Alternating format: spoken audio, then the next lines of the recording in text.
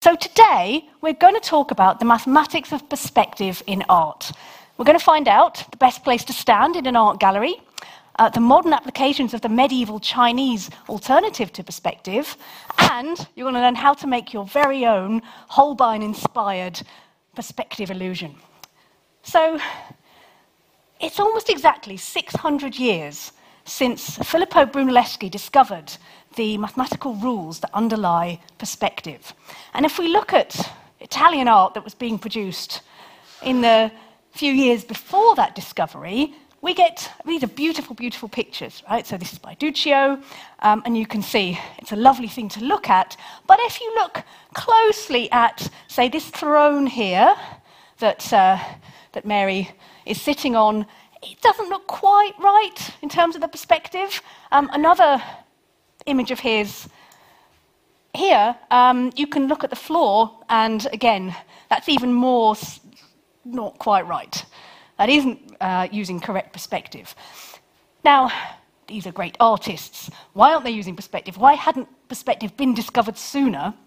And after the discovery, we get these delightful pictures. This one's by Fra Carnevale, the Annunciation, and you can see, all the perspective is just lovely and harmonious and beautifully, correctly done. This hadn't been discovered earlier, I think partly because there wasn't as much need for it. The style of art in pre-Renaissance Italy was more in the Byzantine style. It is stylized. It's not supposed to be naturalistic in as much as you don't have the figures in realistic settings so much. But when that started to come in and you started to want to put people in rooms, on thrones, then you really need to understand, how am I going to portray this accurately? So here comes Filippo Brunelleschi. He is a many-talented person, architect, sculptor. He designed the dome of Florence Cathedral, so he's shown in this picture with his picture for it. This is a hugely impressive feat of engineering and architectural design and mathematics. It's still the largest brick dome in the world, so that's not too shabby 600 years later. As part of designing it and planning for it, he's believed to be the person who had obtained the first ever patent in the world, and it was for a huge boat called Il Badalone that could carry the vast slabs of marble required to build this magnificent building down the River Arno, and it needed a specially constructed boat. And so he got this patent, and no other new boat designs were allowed on the River Arno for the following 3 years. Actually, don't tell anyone, but the design didn't go too well. They didn't actually even try it out till 6 years later, and it sank. But he invented the rules of linear perspective, so well done to Brunelleschi. One of the rules then, and we can sort of feel intuitively that this is right by looking at a photograph, so obviously something not available to Brunelleschi to do, but if you look at a photograph, you see the parallel lines that are receding into the distance, so not the verticals that are themselves parallel to the picture plane, but the lines that recede into the distance that are parallel look like they're all going to meet and converge on a point. We call that point the vanishing point, and if I've just drawn in some of those lines, that is happening on this photograph. Now, that's not a mathematical proof, but it's sort of convincing evidence, and it's a very good photograph because it draws our eye to this bust that is the subject. So Brunelleschi doesn't have a photo to look at, but he did have a nice demonstration of this that I'll show you in a second. So that's one of the rules, that parallel lines that are moving not within the plane of the picture should converge onto a single point called the vanishing point. Now, of course, if you're trying to draw accurate pictures, and if you're a good artist like Giotto, you can tell that lines that are parallel to each other, like the ones in the ceiling of this picture here, some of which survives, they ought to kind of get closer together as they get further apart.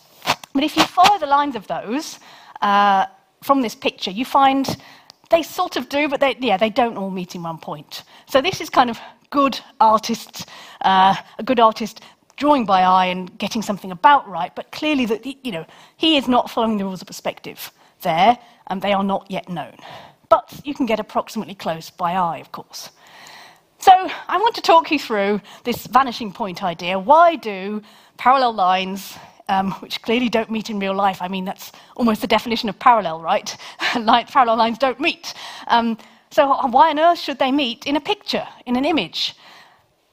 Well, they don't meet in real life, but if you're looking at a real-life picture or you're looking at a scene, train tracks going into the distance, they look like they're getting closer and closer, and perhaps they might meet, but where they do meet, we could say they meet at infinity, but of course that's so far away we can't see it and it's vanished, right? So hence vanishing point. So why should that be true? Let me explain why it's true. So when you're drawing a picture, of course, what you want to do is you're sort of imagining there's your eye, E, and you're looking through a window at the view. And you want to replace that window instead with a picture that perfectly renders the view exactly. So what you want to do is say there's a point over there. The ray of light that's coming from the point to your eye will pass through the picture plane somewhere. And that should be where you draw the image of your point, right? So it's just where the line from the point to your eye crosses over the picture plane. That should be the image, and I've called it P dashed. And you can do that with all the other points. There's another one, Q, which has an image Q dashed. Again, it's where the line to your eye crosses the picture plane. And so if you have then lines, say the line PQ, it will have an image line P dash Q dash. Jolly good, jolly good. So far, so good. And underlying this is the problem we're trying to solve is to represent the three-dimensional world. We're going to try and project it onto 2 dimensions. So this is one way of solving that problem.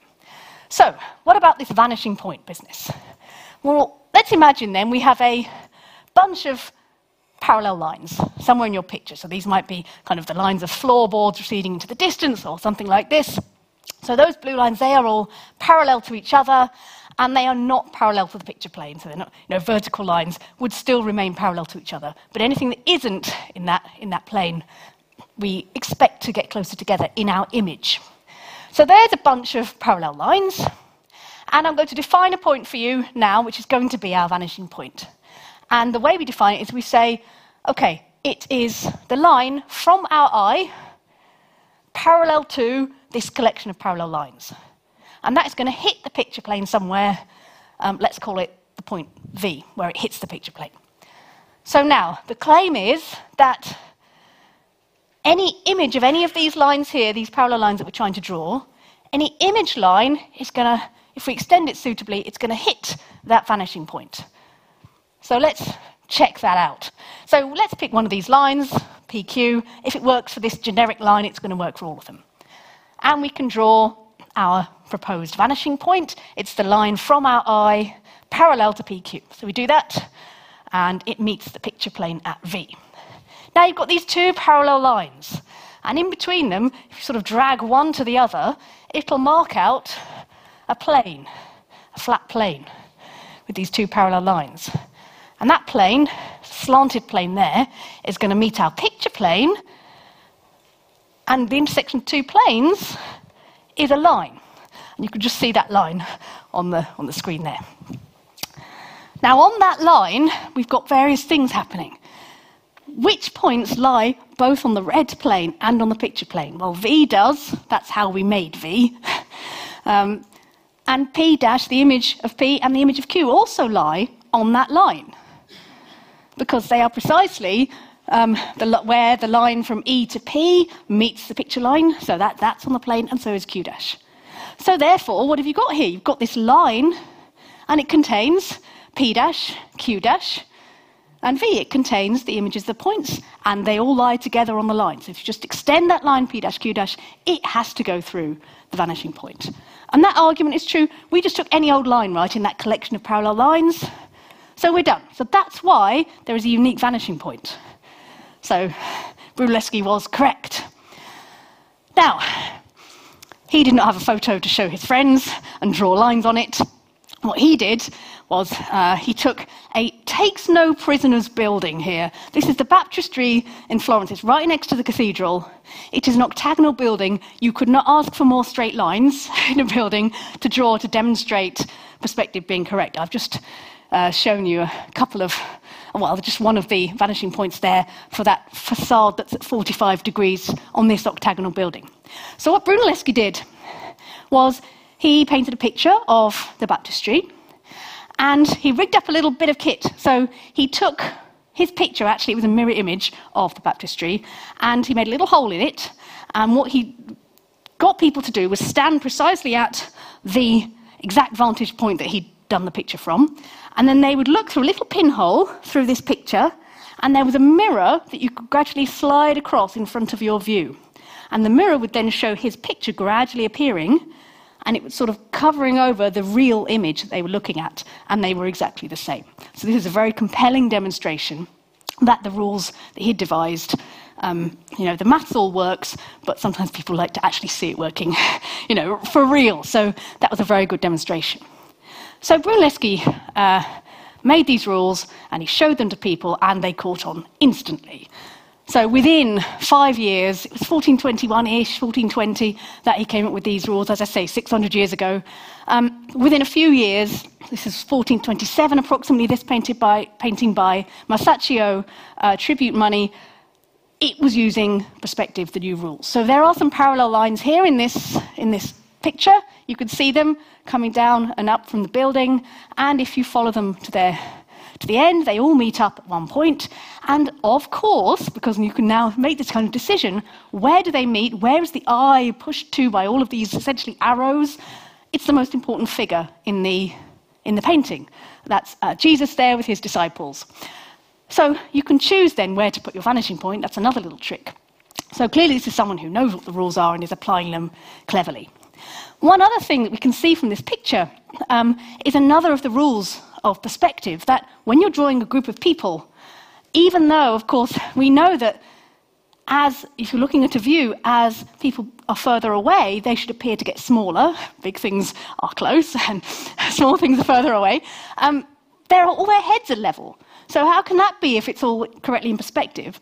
Well, the reason all their heads are level is because if you think about what you're trying to do, you're trying to project this three-dimensional thing onto 2 dimensions. You are drawing lines from their eyes to your eye. So if we're all standing on level ground and if we're all roughly speaking the same height, then all of the eyes are roughly speaking at the same level as our eye, the viewer. So that's why they are all on this horizontal line. So how does that square with the figures should get smaller as they're further away? Well, look at the feet. This guy's close, this guy's a bit further away, his feet are a lot higher up. So that's how that works. So if you want to draw a nice group of figures in perspective, the eye lines of all should be roughly the same. There is a guy bending over in the background, but he's bending over. Now, the rules of perspective were introduced by Brunelleschi, but they were popularized a lot by this chap, Leon Battista Alberti, who wrote a book, importantly in Italian, in the vernacular language. And this meant it wasn't just for the intellectual elite. This was for the people who were actually making the art, making the pictures, della pittura. There was a Latin version as well, but it was important that this version was in Italian. And this spread the word even further. And he was a very interesting guy. He wrote a lot about various different fields of study, architecture, painting, and he was very up on the link between mathematics and these other subjects. Mathematics is important for everything. He says, in this commentary which he dedicated to Brunelleschi, I'm going to tell you first the things that come from mathematics. They're the best things, of course. One thing Alberti included in his book, and this is a picture from his book, is how to deal with the problem of a tiled floor. So we've already seen, we know that the parallel lines on a floor, imagine a square tiles on the floor, the parallel lines that are receding back, we know what to do with those, they have a vanishing point. But if you've got square tiles, then the horizontal edges of those tiles are parallel to the picture. So they remain parallel to each other, they don't go off to a vanishing point. The problem is that, as we all know, if we look at a tiled floor, the tiles towards the back appear to be getting, well, they don't appear to be getting thinner, but the gaps between them are getting smaller. Otherwise, it looks wrong. So you have to leave smaller and smaller gaps between these horizontal lines, but how wide should the gaps be? That is difficult to know because we don't have a vanishing point for those. However, clever trick, which Alberti is describing in this diagram, the diagonals of these square tiles are not parallel to the picture plane, so they do, all those parallel diagonals do have a vanishing point. So here's the way to draw your tiled floor, and you can all go home and do this tonight. You get your lines from front to back, those edges, you can just equally space some lines and make your vanishing point, and that's done. Then you draw the first horizontal line, and that's going to be your first square tile. And, depending on how quickly receding into the distance and the angles and everything, you can basically choose and decree that to be square, and then everything else has to match up with that first tile. So how do you do that? Well, you draw in all the diagonals. I mean, you can draw them in pencil and then rub them out later. You draw them all in. They would all go and meet at a vanishing point. So you find that vanishing point, and then you can draw in all these other diagonals based on the first row of tiles. And then, what have you got? You've got a load of diagonal lines, and you've got a load of front-to-back edges. And every time an edge meets a diagonal, what's that? It's a corner. So you acquire for yourself, just from that first horizontal line, you acquire for yourself a bunch more corners on the rows above. So then you can start to draw in the other horizontal rows. And every new row you create allows you to draw in a few more diagonals, and then you can draw a few more rows, and over and over and over until you construct your whole floor. So this was one of the diagrams that Alberti drew and explained how to do this process. So we can draw a tiled floor. Marvellous. This is it's sort of an epidemic of tiled floors in Renaissance Italian art, by the way. Like, if you look at a picture done in 1400, probably not a tiled floor. If you look at it in 1436, it's like 90% chance of a tiled floor. Don't quote me on that. 74.6% of statistics are made up on the spot. So we've seen so far in all of our pictures that there's sort of one clear vanishing point, though there may be others hiding around in diagonals and things. I just want to show you kind of 3 different ways of drawing a cube using perspective that are referred to as 1-point perspective, 2-point perspective, 3-point perspective, even though all of these pictures really have many vanishing points in them if you draw in diagonals and things like that. But these are the sort of the obvious ones. So on the top left there, you've got a cube where it's sort of square on, literally. So you've got the verticals and the horizontals are parallel to the picture. And so they stay parallel, they don't have a vanishing point. But the receding lines do. So that's 1-point perspective. The one in the bottom middle, it's sort of like, imagine a building on a street corner. The verticals are still verticals. They are parallel with the picture plane. But you've got 2 receding to the left and to the right. And so that would be 2-point perspective, so-called, because there's 2 obvious vanishing points. And the one on the top right, in that you might have a sort of bird's eye view of a building or something like that. It has 3 vanishing points that are sort of clear to us. As I've said, in all of these, there are many more that you could find, but these are perhaps the most obvious ones. So if you're an artist, you know how now to do your lovely perspective drawings. For us who are viewers of art, can this help us to appreciate art more? Well, of course, it's always nice to know how things were done, but on a more practical level, if you're in an art gallery, if we understand these rules, we can use them to try and work out where's the best place to stand to view a picture. So, starting with this, this is not a great work of art. This is just that cube I had a moment ago that has 3-point perspective. So it's got these 3 vanishing points, and these are associated to the receding lines off to your left, and the ones off to the right. The ones sort of to the left have this vanishing point U, the ones to the right have the vanishing point V, and the ones that are going downwards have the vanishing point W. I want to convince you first, how do we know where to stand to see this?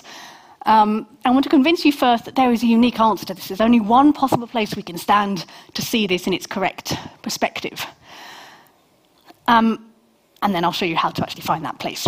So we've got these 3 vanishing points.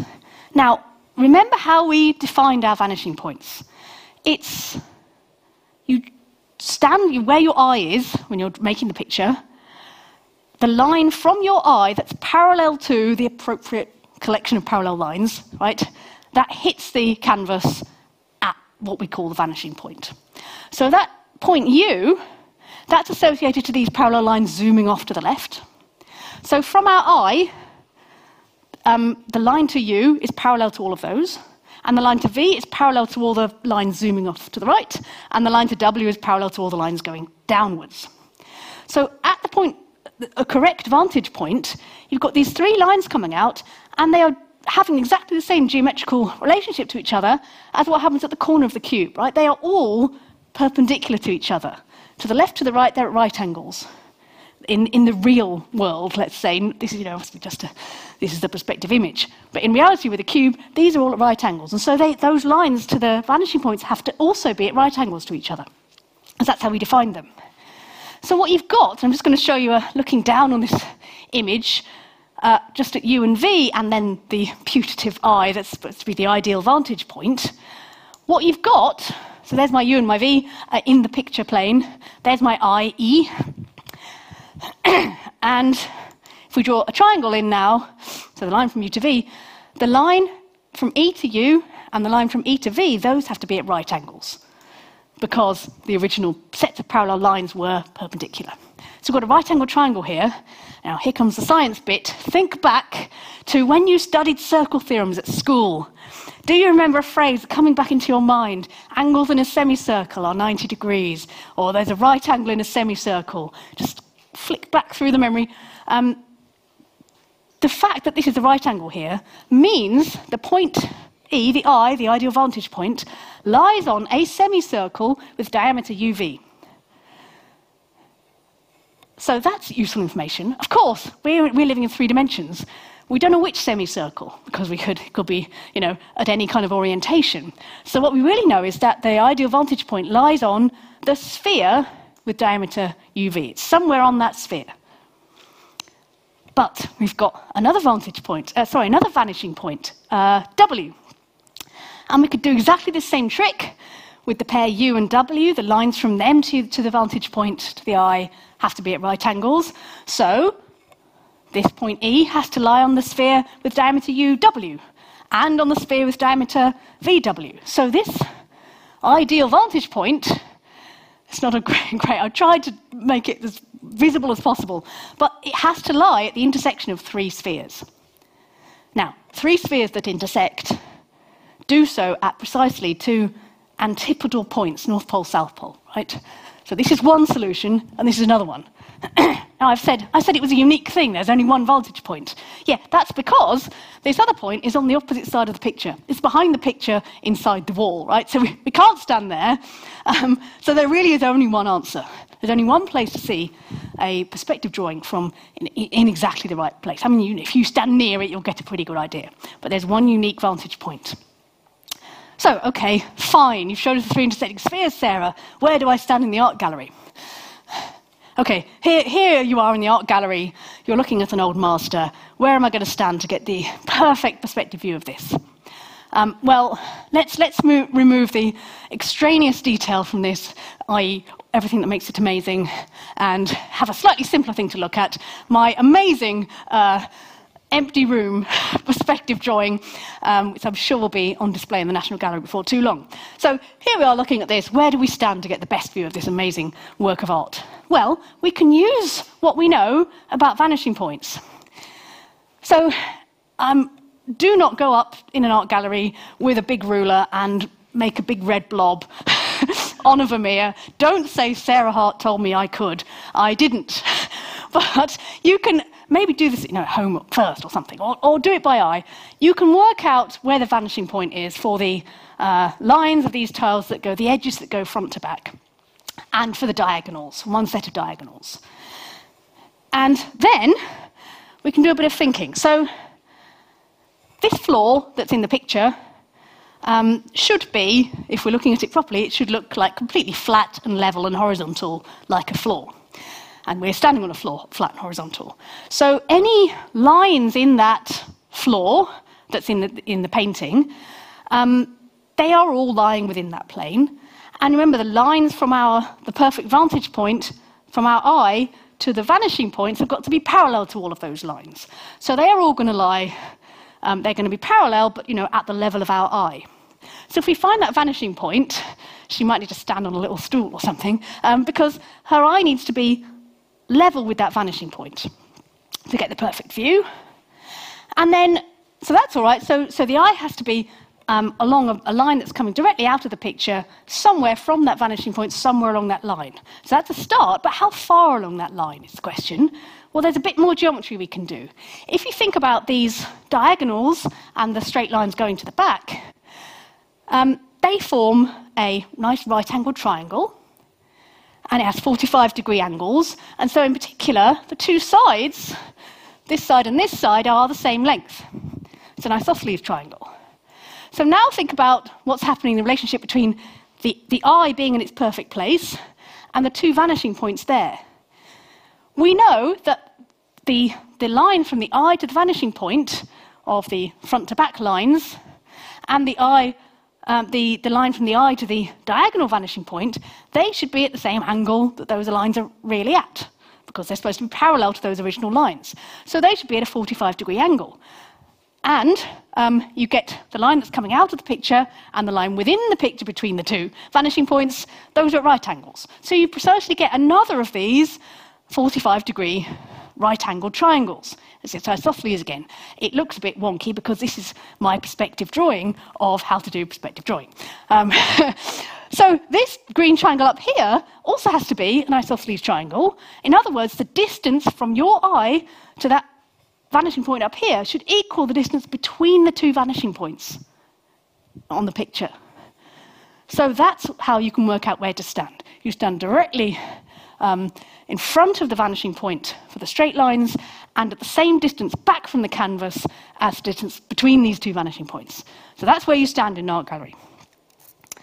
Okay, so that's kind of one piece of advice. Now, perspective was obviously very much employed and still is in art, but it has a modern-day application that Brunelleschi 600 years ago was unlikely to have predicted, I don't know for sure. And that's in films. So this is a still from a video that's up on YouTube. You can go and look at it. I've put the link in the transcript. But it's by the company Framestore, who do visual effects for the Paddington films, which are glorious things to behold. And, you know, this is computer-generated imagery. What they do is they sort of mix together real-life video footage, and then they add in extra bits that are difficult to produce in real life, like a talking bear that eats marmalade sandwiches. So this scene that they're showing here, I've just got a couple of stills from it, they've taken this video footage of, you know, a road in the English countryside, which of course you can see perspective happening, but they have to understand the rules of perspective in order to overlay onto it this fast-moving train with lovely train tracks. Look at all those beautiful parallel lines receding into the distance. It's a very exciting chase on the top of the train between poor old Paddington and the dastardly villain Phoenix Buchanan, if I remember his name rightly, who is played with considerable relish by Hugh Grant. So, yeah, worth watching just for that. But all of this requires knowing perspective and getting it exactly right. Of course, Paddington himself is also has to be in perspective, but it is harder to see underneath all that fur the correct mathematics going on, but it's there. So we see it in modern films, and it's absolutely vital for that to get the effects correct. Once you know the rules of perspective, if we go back to art, you can start using them in a way I've hinted at already, which is to kind of make a point or to add to the symbolism of your picture. So we saw earlier that the vanishing points of that picture by Masaccio, Tribute Money, they all kind of joined. The vanishing point was the face of Jesus. He's the most important guy in the picture. This picture, which is by Veneziano, another Annunciation, we saw an Annunciation earlier by Fra Carnevale, you can see this beautiful perspective. It's all very good. So this is the angel Gabriel is announcing to Mary that she is going to conceive a child miraculously, and that child will be the Son of God.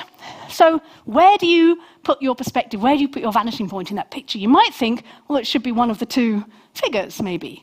But if you look at where it is, the vanishing point there is at this sort of innocuous-looking locked gate that keeps people out of the garden, right? So there's a locked gate, and this is a symbol. This is symbolic of Mary's virginity, right? So that's an extra layer of symbolism to add to the, emphasis of what's going on in this story. That's a conscious decision. So Veneziano obviously could wield the rules of perspective. So if you look at this other picture by him, Saint Zenobius performs a miracle. Given that we know he knew the rules of perspective, we've got this other, almost contemporaneous picture by him using the rules of perspective to impart symbolism.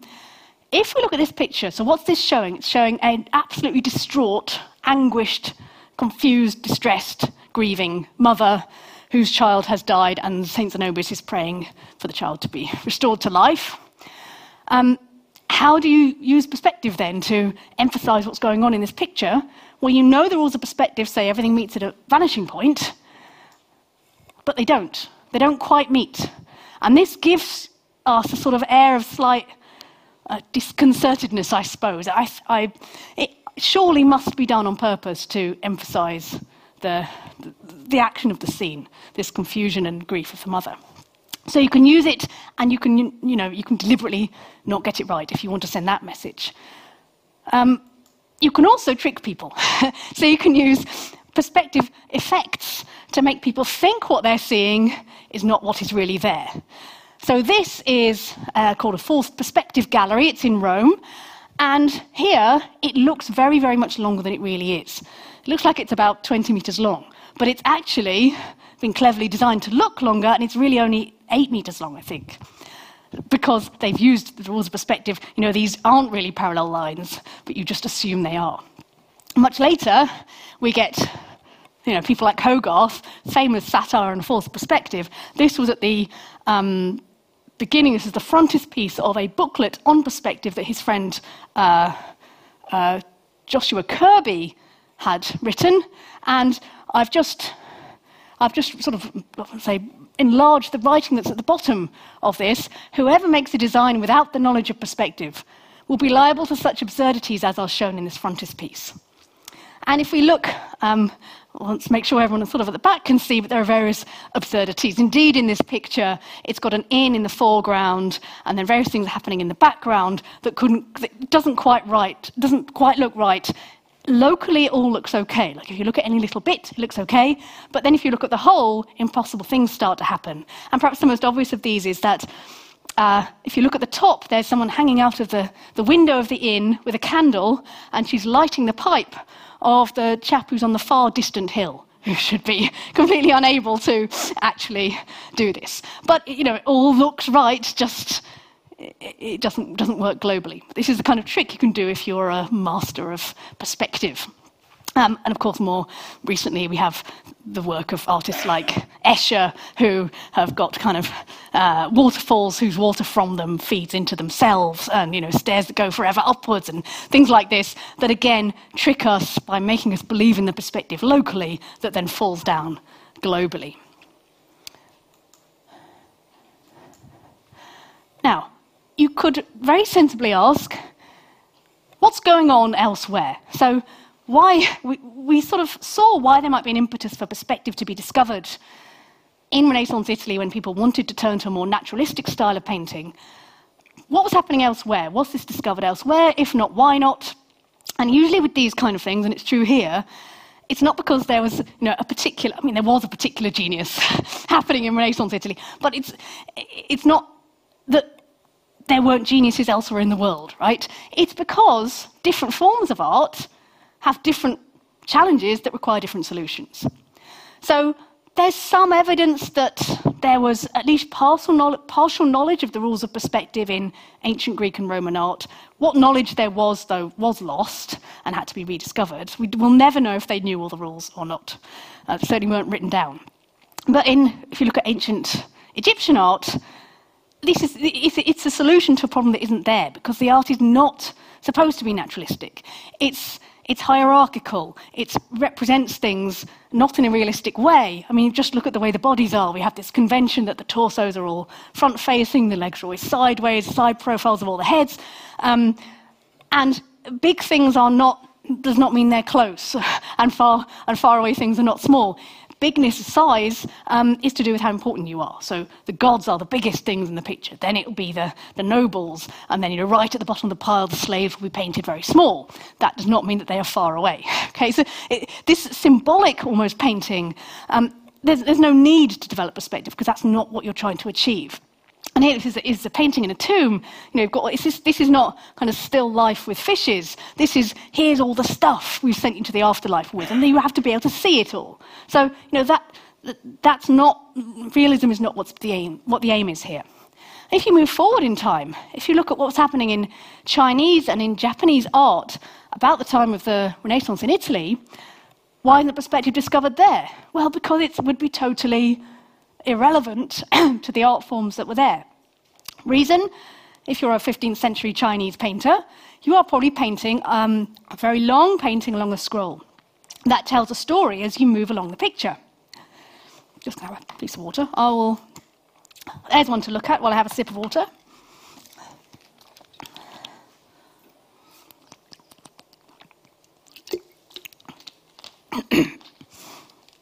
So this is actually a picture made in 1820-ish by the Japanese artist Hiroshige, and it's a picture of a kabuki theatre.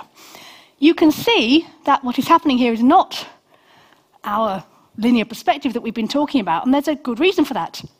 If you're painting along a scroll, some of these scrolls could be 10 meters or more, where's the vantage point? There is no vantage point. Your eye is constantly moving along the design as it tells a story. So perspective just isn't the solution here. It's not going to work. It's not an appropriate thing. If you did try to have a fixed vantage point, then the ends would be hopelessly distorted and you're not going to be able to see. So you want a solution where your eye can move along the picture and not have a fixed vantage point, and this is the solution that was developed, very ingenious. In English we call it axonometric projection. And you can see what happens here is parallel lines stay parallel. The angles between them, this would be a right angle in real life, and it's portrayed as not a right angle, but that's the concession that's made. And the distances or the sizes of figures, there's no diminution as you move into the background, and things don't grow bigger as they go into the foreground. They're the same size, so it gives you this sort of panoramic viewpoint. And that is really, really useful, actually, in some modern-day applications. It's a very ingenious solution to the question of how we portray something.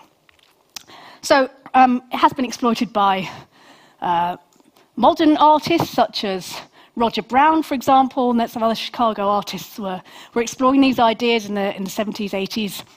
And you can see this. Here are these two parallel roads. They are not getting closer together as you recede into the distance. It gives this slight air of unreality, but it also is sort of a democratic way of showing things. The figures aren't getting smaller the further away they are. Everyone's got their own egalitarian perspective in these kind of pictures. You can move around and there's no single vantage point. There's important technical applications too, though. In technical drawings, this is a patent application from the 1880s, I think. So this is done in axonometric projection. What's useful here is that we've said, there's no diminution in size as you go forwards and backwards along axes. The scaling factor is constant. So axonometric actually comes from words meaning measurement by the axes. You could actually take measurements from this picture. Even though it's showing a three-dimensional object, you can take measurements from it, and that's important, obviously, with a technical drawing or an architectural drawing. There are more symmetrical versions of axonometric projection. So isometric projection, which is a word we may be slightly more familiar with, that means it's the same scaling factor along each axis. So that's the easiest one to use because you just need to know what the scaling factor is. Then you can take measurements and retrieve what you need to make this design.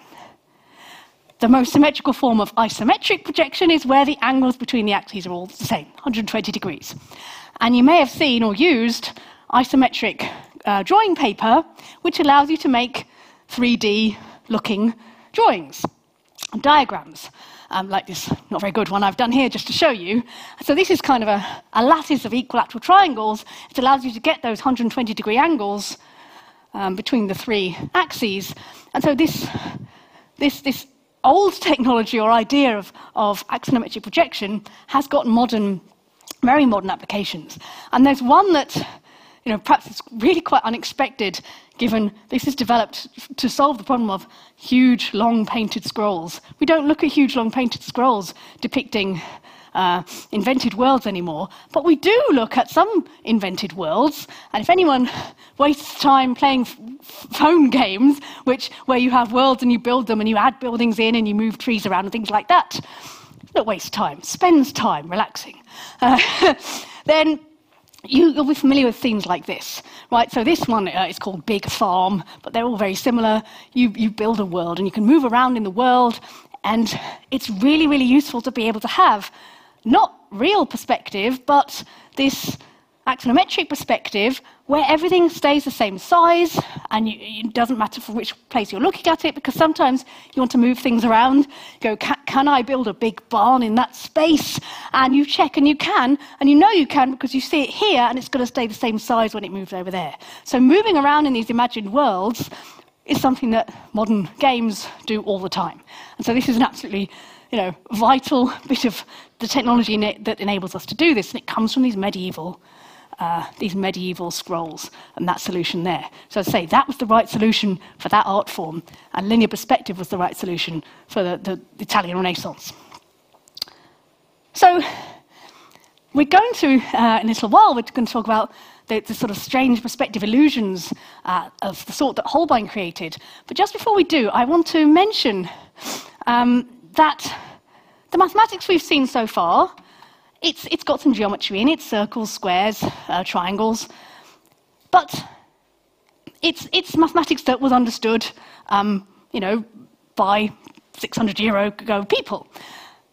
However, this has had a huge effect on modern mathematics, far beyond what you might expect from looking at what we've talked about so far. And the reason is because it kind of put a seed in people's minds with this crucial observation that these parallel lines we're talking about meet at infinity. And so that's why when we have the image of them, they're meeting at the vanishing point. And at some point, it sort of became, and it gives a sort of respectability to infinity.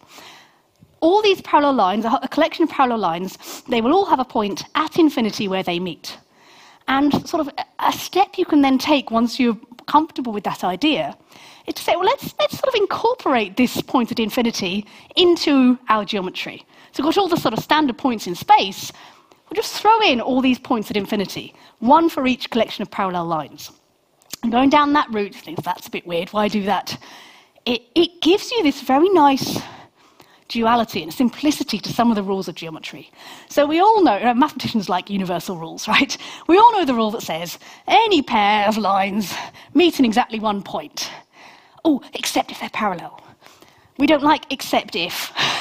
We like everything to be true, we like it a universal rule. So with this point at infinity idea, you can do that. Any pair of lines meet in exactly one point. And the ones that we call parallel, the meeting point is the point at infinity. Okay, so that's quite nice. You can just say that is true. And you can also go in reverse. You can say that any pair of points define precisely one line. So if these points are in sort of normal space, you just draw the line between them. There's exactly one of those, job done.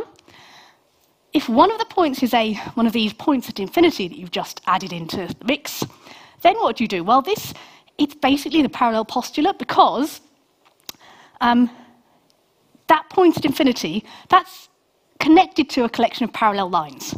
That's how we define these points at infinity. So it is the point where all these lines that are parallel to each other meet. Here's your other point over here. Through any point, there is exactly one line parallel to your favorite line over here that passes through that point. So if you have a point at infinity, that gives you a direction for the parallel lines. And then there's exactly one of those that goes through your favorite point over here. So any 2 points do define a unique line. So with this idea, you've got this nice, it sort of simplifies things a bit. But it also gives you a really elegant way to do some kinds of mathematics, some kinds of geometry. And I just want to give you 1 minute about conic sections, which these are. You may or may not recognize them. Slight advert for later in the year. I'm doing a talk all about conic sections, so you should definitely sign up for that and come to that. But in the meantime, on the left you've got an ellipse, in the middle you've got a parabola, on the right you've got a hyperbola. Now these three curves are not randomly joined together, linked and called conic sections. They are curves you get by slicing through a cone. So if you take a sort of shallow slice, you get an ellipse. And if you go a bit further, you start to get a parabola, and then if you go even further still and cut into sort of the top half of the cone, you get hyperbolas. So these curves are linked to cones, but they don't seem very similar to each other. It's sort of weird. They're connected somehow because you can make them by slicing through something, but they don't seem to have much in common. However, with this amazing projective geometry idea of adding in points at infinity, you can treat these in a very elegant way and analyze them all in one go. And the reason is that, say, look at this guy, this is a hyperbola. It's got two branches to it, and the ends of each branch zoom off to infinity. But they zoom off in two ways. Two of the ends zoom off and become sort of parallel to the vertical line. So they'll join up, they'll meet up at the point in infinity corresponding to vertical lines. Meanwhile, the other two branches, the other two ends of the branches, zoom off to horizontal infinity. So they'll meet at a different point in infinity. So this guy meets infinity twice. What does the parabola do? Its ends zoom off to infinity and they become closer and closer to vertical. So they join up at infinity at one point, the point where vertical lines meet. So what's that got to do with anything? Well, if you take an ellipse here, we know that any line you can draw cuts an ellipse either not at all, or exactly once if it's just kind of a tangent to it, or exactly twice. These three curves, I claim, they're all ellipses really. They're all ellipses really, but the true ellipse meets the line at infinity made up of all those points in 0 points. The parabola meets the line at infinity in exactly 1 point, the vertical vanishing point, and the hyperbola is an ellipse that meets the line at infinity in exactly 2 places. And you can actually, it sounds a bit sort of pie in the sky, but you can actually do this kind of analysis and understand all of these curves are just variations of the same curve that just meet infinity in a different number of places. So that's super, super cool. Study geometry, it's marvelous. To finish, though, in the 5-ish minutes we have, before I'd like to have some time for questions, I want to talk about pictures like this. So anamorphic perspective. This is where you get perspective used in unexpected ways. So it's still perspective as we've talked about it, linear perspective, but this picture here, oh gosh, I happen to be standing almost exactly the right place to see this properly, but you guys aren't. So let me show you. If you look at this from the right vantage point, this funny blob at the bottom of Holbein's picture, this is what you get. Right, a skull, sort of memento mori, remember that you too are mortal. There it is. So it's a sort of hidden thing to show people. There were a few of these around that sort of time. So this very elongated picture, it's hard to see what it is. But again, if you look at it from the far right-hand side, you find that it's a picture, if my clicker will work. Yes, it's a picture of Edward VI. But you have to look at it from the right angle. Other kinds that we haven't really talked about perspective or pictures you can make by reflecting in mirrors, but you can hide pictures with this kind of trick perspective, or anamorphic it's called, making things anew, that's the root of that word. If there's a picture that perhaps it might be dangerous for you to have in your house, for example, at certain times in history, you may not have wanted to be caught with a picture of Bonnie Prince Charlie, the pretender to the throne, in your house, then what you do is you make a picture that can only be seen correctly when you reflect it in a cylindrical mirror, and then if someone comes knocking on the door, quick, put the cylindrical mirror somewhere else, and what is left, it just looks like a tray with a smear of paint on it. So you can hide your treasonous portraits of people you think should be king in this way. More recently, much more recently, in the current era, we see anamorphic perspective, which really is, it's normal perspective but unexpectedly done, in things like sports advertising, where there's a picture that's painted directly onto the pitch, and it's done in such a way it looks totally wrong from pitch level, but it's meant for the TV cameras. If you're at the correct vantage point, which is the camera, then it appears to be in exactly the right dimensions, and it appears upright, even though, of course, it isn't, because we can't impede the action on the pitch. A good place to see this is in cricket matches, because then you can see at the very top of the pitch that there are 2 cameras, you see, because in cricket, as you probably know, at the end of each over, you have to change the end from which you bowl from. So there has to be a camera at this end, and then one at the other end of the pitch for when they change the direction of bowling. So we can see we're at the point of the camera at the bottom, we can see these 2 adverts all nicely rendered, just perfect for us in the right perspective for our view. But at the back of the picture, you can see the adverts that are intended to be seen correctly by the other camera, and of course they look completely distorted. Now, artists who produce work that is meant to be site-specific, that only exists, in a particular place, have exploited this anamorphic perspective to produce really compelling and really curious pictures. So these 3 pictures, but just look at the top one for the moment. This is by the French artist Félix Farini. Those 9 dancing triangles, they're called, are viewed from the correct vantage point. It looks just like, I've got a picture and just put on top of it, superimpose some pictures of triangles. It can't be real. I mean, it just looks so incongruous.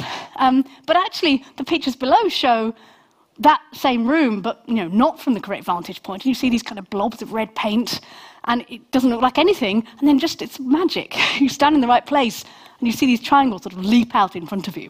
So that's a very clever bit of a trick to pull off. This one. So go and look up this guy, Bruspup, on YouTube, because he makes these amazing. Actually, I don't know if it's a he. They make amazing anamorphic illusions, which I'll put a link in the transcript. So this, for example, just looks like a Rubik's Cube on a table until the hand of the creator comes in and rotates a piece of paper.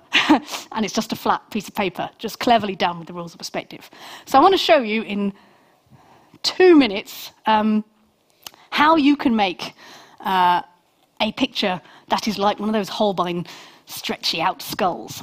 So what's happening in these kind of pictures is, you imagine you've got a design, I'm going to say for simplicity, a square design that you want to put onto a picture. This is the picture plane, like usual. And you want the viewing point to be very far over to the right-hand side so that someone looking at it straight on is not going to see the distorted picture. So you'll take your square design, and this will be the projection of it, or the perspective image of it, is going to be sort of stretched out, and the square will look a bit like a trapezium, I guess, stretched out like that. And you want to stand very, very close. You want to only see it correctly from very close to the picture itself, to the picture plane. So I've made one or two assumptions just to make it a bit easier to produce for us. So one is, all of the things that are happening that we're trying to represent in our picture are happening on this kind of horizontal plane at the top. And so all the vanishing points will also, they'll be at the ends of lines from your eye that are parallel to that horizontal plane. So where does the horizontal plane meet this plane? Well, it meets it in a vertical line. And then how close you stand to the picture determines, where the vanishing points are going to be. So I've made an assumption. So here is the distorted square.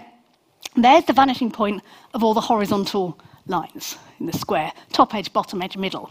And I've assumed that the eye is going to be just at that level, so it's nice and symmetrical. And the other assumption I've made is that we're standing at the correct distance from the picture so that the vanishing points of diagonal lines are going to be these, I've called them C and D. They're the diagonal lines from top left to bottom right, from bottom left to top right. I have assumed that the vertical line they lie on, that the distances there make this into just a rectangle. A, B, C, D is a rectangle. Okay? That makes the algebra pleasing. So I divide this rectangle in half here, and so this Z is like the middle of the big rectangle.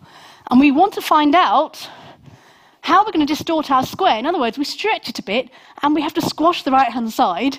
How long is this line XY? Where is it? Similar triangles come to the rescue. The two red triangles are similar. You've got these vertically opposite angles, and you've got the alternating angles, or Z angles, some people call them. So the angle at A is equal to the angle at V. The angle at B is equal to the angle at D. So these are similar triangles. And one is twice as big as the other. So this small red one is half the height of the big red one. So the big red triangle is double the little one, which means that this point X is twice as far from the left as it is from the right. So it's 2/3 of the way along, 2-to-1 ratio. And you can do a similar thing with the gold triangles. They're similar triangles as well, but the bottom one, it's half the width of the top. So this distance to X from the top is twice the distance from X to the midpoint of our big rectangle. So putting all that together, and take a symmetrical argument on the other side for that point Y, what you end up with is that this square should be distorted in this way. It's got whatever height it is on the left, it'll be a third that height on the right. And actually, we can lose the rectangle. That was only for construction. This is the shape you need to make. So there are photo editing programs that you can get either free online or you can pay for them if you like. And all you need to do is take your square image, stretch it as far as you like. We didn't need to know what the width of the rectangle was. It doesn't come out in the final calculation, so that's cool. You just stretch it as far as you like and then squish the right-hand side down so that it's a third of the height of the whole. And I've put one of these in the transcript for you to play with, but I made one, and you can, get it from transcript. This is a mysterious person who is very relevant to the history of this college. And I just want to show you, I could just show you the original picture, but that wouldn't prove this works. I made a very bad video of me, cut it out, stuck it on my wall, and tried to get the right vantage point. And I don't know if you can see this happening, but this figure should appear. Right? And of course, it's Thomas Gresham. So on that note, I will finish. I hope I've given you, sorry for this, a new perspective on perspective. Thank you. Question, are there any examples of cave art with perspective? I never like to say a firm no, but I'm not aware of any. I think perhaps cave art is very symbolic, you know. Here's the saber-toothed tiger, here's some people. I don't think, I'm happy to be corrected, but I believe not. And do these principles, does this apply to military camouflage schemes, for example, ship dazzle patterns? I'm going to say yes. My feeling is that, if you're trying to create something that will fool an observer, you've got to get your perspective right. So I'm sure you need to deploy some of those techniques. The thing with, I'm not sure exactly what ship dazzle schemes are, to be fair, but one issue might be you've got to be careful if you're using linear perspective, where's the vantage point? So there are kind of trick rooms, for example, that you can make. They're called Ames rooms, where there's a very compelling illusion that the room is properly in perspective, and you can. These were used actually, in the filming of the Lord of the Rings films, where you have hobbits that are small and wizards that are big in the same room, and they created these kind of trick perspective rooms to make those people look very much different in size in what looked like a normal room. So maybe there are tricks like that can be used in those contexts, but of course it requires knowing what the vantage point is going to be. Back to the Masaccio slide, please. Yes. Where the lines were coming from on that one. Yeah, so I don't know how clear how visible it is from the audience. There were some. You can have a look through. There was a building. There we go. Yeah. So there is a building. Quite. The resolution isn't perfect, but there are lines from the floor of the building, the tiles of the building, another one here, and then at the higher up level, you can see where the second floor of the building is that there are some lines there coming down. And so if I just put those back on, can you see now, like from the corners of the building, that's where they're coming from. So there are some straight lines in the picture. They come from the corners because the other lines that come off from them, they're horizontal lines. So looking at the building straight on, you've got horizontal lines, and then it goes back. So the horizontal lines are not parallel to those ones that I've drawn, so they wouldn't have a vanishing point. It's only collections of lines that are all parallel to each other that have a single shared vanishing point. So we could draw in, if there might be other lines, again, they can't be parallel to the whole picture, otherwise they stay. So the horizontal lines would not have a vanishing point, but it's only the ones, therefore, that are receding into the distance that I've been able to draw a vanishing point on for this picture. I presume when they started this painting with knowledge, all the tiles were parallel to the plane of the picture. How long did it take before they got the rules right so they go an arbitrary tiled floor? Yeah, so it took a while, and I'm thinking kind of the zenith of this might have been the old masters and the paintings in the Netherlands that came a little bit later, a century and a half later or so, that are just absolutely amazing. I'm thinking of, there's one picture of a cathedral. It's got these vertical columns and it's got a square tiled floor, and the effect is absolutely amazing, but it's not straight on. So there are these diagonal lines. So I would say I know, I'm not an art historian, but I would think it took maybe 100 years for that to become sort of a commonplace thing. And initially people were like, yay, tiled floors, and you just get a lot of tiled floors. but it does move on from that. And of course, in modern times you get, the building at the corner of a street is a very common trope after a while as well. Yeah. Would the Channel 4 TV logo graphics application be an example of some of the points you've been making? Have you seen this one, where there are bits of the 4 that move around, and then it becomes a 4 from a certain perspective? Yes, absolutely. And I'm thinking of something we sometimes drive past on the North Circular. There's a kind of sculpture outside of one of the shopping centres that, from a certain exact angle, looks exactly like a football, and then when you drive past it, the illusion is completely shattered. Or a Penrose triangle, if you've seen those, the actual sculptures of them. They look, of course, they can't exist in real life, but they look real from a certain angle. So absolutely, those kind of things certainly require the understanding of perspective. Okay, well, I think we're going to have to draw it to a close there. Thank you so much, Professor Hart.